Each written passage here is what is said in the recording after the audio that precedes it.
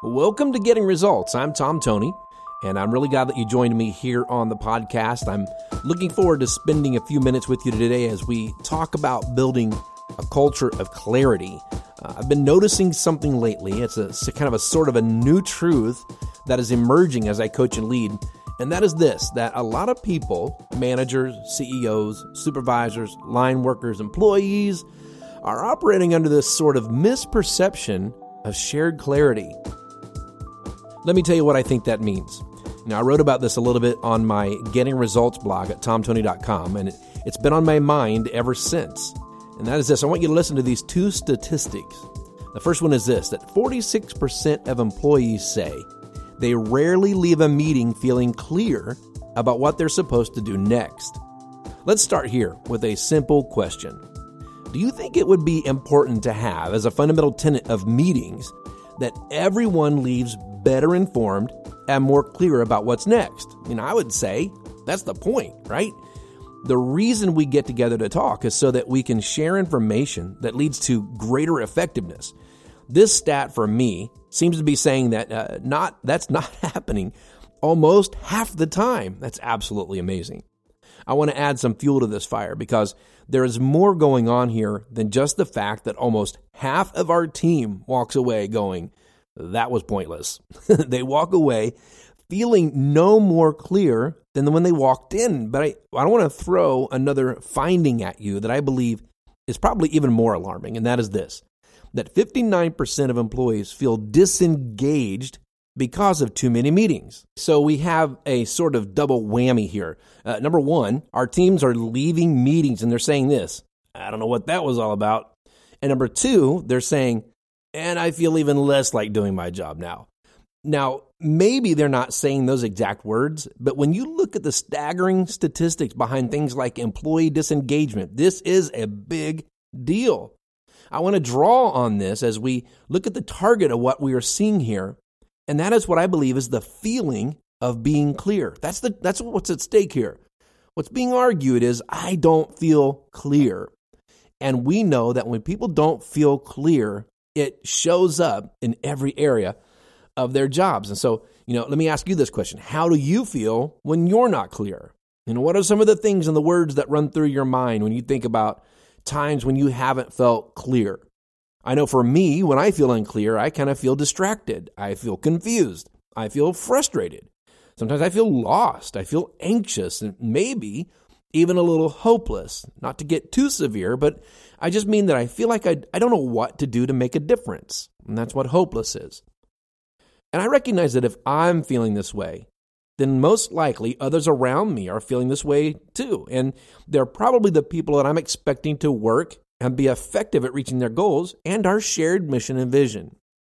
So at the heart of this issue is the misperception of shared clarity. In other words, a big part of the time, the people leading the meeting are clear. So if I'm leading a meeting, I'm coming into the meeting and I feel clear about what I need to communicate.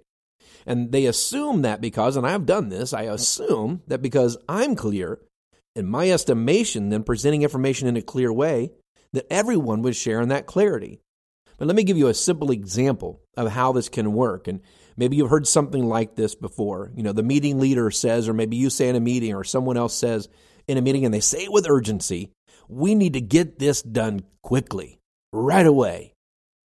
Everyone nods their heads, and we'll furrow our brows, we'll squint our eyes down, and to show that we share the concern with the timeline and the urgency of what's being shared here, which, by the way, furrowing our brows and nodding our heads does not necessarily mean that we understand or that we agree or that we even entirely heard what was just shared, but it seems like the info is landing. So as we're sharing, the person leading the meeting, they're thinking, wow, I'm really getting through here. And so we break from the meeting, we rush out the door, and 50% of the participants are asking themselves, I wonder what that means. Does that mean I need to drop other tasks to get this one done? What is quickly? Does that mean this afternoon? By midnight? Sometime this week? 46% of employees say they rarely leave a meeting feeling clear about what they're supposed to do next. This is the misperception of shared clarity. I thought we all agreed what the clear goal was when we left the room. If you've ever said that or heard that, what you're hearing are the results of the misperception of shared clarity. We might even think to ourselves, and I've done this, I'm very guilty of this. No, I decreed it. Everyone nodded, and we all were clear. We walked away not clear. What I'm trying to tell you here is in this podcast is that if this issue is going to be addressed, and if it's not addressed, it could have a profound impact on the productivity, engagement, and overall environment of our teams and our organizations. But there is an antidote to this problem, and that antidote is super simple, and that is this. Make clarity the number one priority in your meetings, really in your organization, but let's start with our meetings. So how do we do this? How do we make clarity the number one priority? Well, in my training on the communication cycle, I talk about the 5 components of strong communication.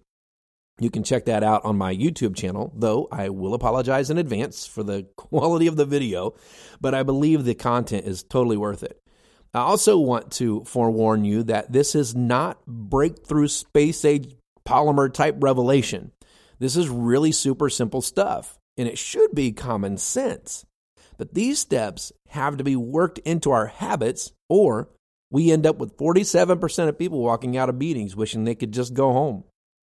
Let me give you the one step of the 5 that I believe is probably the hinge pin in this whole thing, and the one that is probably the most overlooked, and that is the step of feedback. Feedback.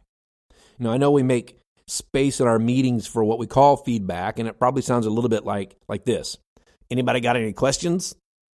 Everybody understand?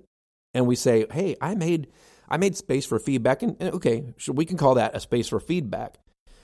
But it doesn't always generate good, hearty, healthy, dig into it feedback, the kind of feedback we need to really make progress. So, we do that with anybody got any questions? Everybody understand? And nobody makes a sound, largely because they already think there are too many meetings, which, by the way, is it possible that there are too many meetings? And that the fact that there are too many meetings is connected to the idea that we're trying to make up for how unclear the last one was? It's just a thought. But, let's shift this one step. Let's shift the one step of feedback. Okay, so what does that look like? Here's what it looks like. All right, as I walk through this new operating standard and why it matters to our productivity, I want you to write down every question that comes to mind. As I continue to share, if those questions do not get answered, then when I am done, we will address every one of them. When we leave here today, I am going to assume that everyone is absolutely clear, so that clarity will be the level of expectation. So let's make sure we talk this thing out and get clarity before we leave. So what are we doing here when we set up the meeting in this way? We're setting the tone that clarity is what matters most. And notice I used that word several times throughout that little dissertation in the opening of the meeting. But more than anything, we're saying clarity, clarity, clarity. And that feedback is an essential part of being clear. After all, clarity is everyone's responsibility. Let me just cycle back here for a second to the 46% statistic that talks about the fact that 46% of people are leaving meetings feeling unclear about what to do next. I want to cycle back on that because that's not entirely the issue of the leader of the meeting. Yes, there are some things we can do, steps I'm sharing here with you today that will be effective in helping to fix that pattern. But there's another underlying culture piece that also has to be addressed, and that is this, is that clarity is everybody's responsibility. Everyone is responsible for being clear. So if I don't get clarity, I go get clarity. If I have it, I give it. If I don't have it, I go get it. And everyone is seeking clarity. And in that culture of clarity, then these conversations become much simpler. But we're going to lead out this way in our meetings to set the table for, hey, the number one thing we have to have here when we leave is clarity. So if you have a question, write it down and we'll address it right here before we go today. We want to make sure you are clear as we go back out into our roles and responsibilities. Now, I do believe that that this will help to overcome the potentially destructive and certainly the hindering misperception of shared clarity. And the feedback is an essential part of that. And it's everyone's responsibility. So as leaders, we're going to set the pace and we're going to kind of force the issue here. We're going to press the issue just a bit. So I hope this helps you today. I know it's helping us. And I would love to, as always, I'd love to hear your feedback on this. Has any of this helped you? How has it helped you? How are you implementing it? What are you seeing as a result? You can give me that feedback over on tomtoney.com. That's TOMTONEY.com, tomtoney.com. And until next time, keep getting results.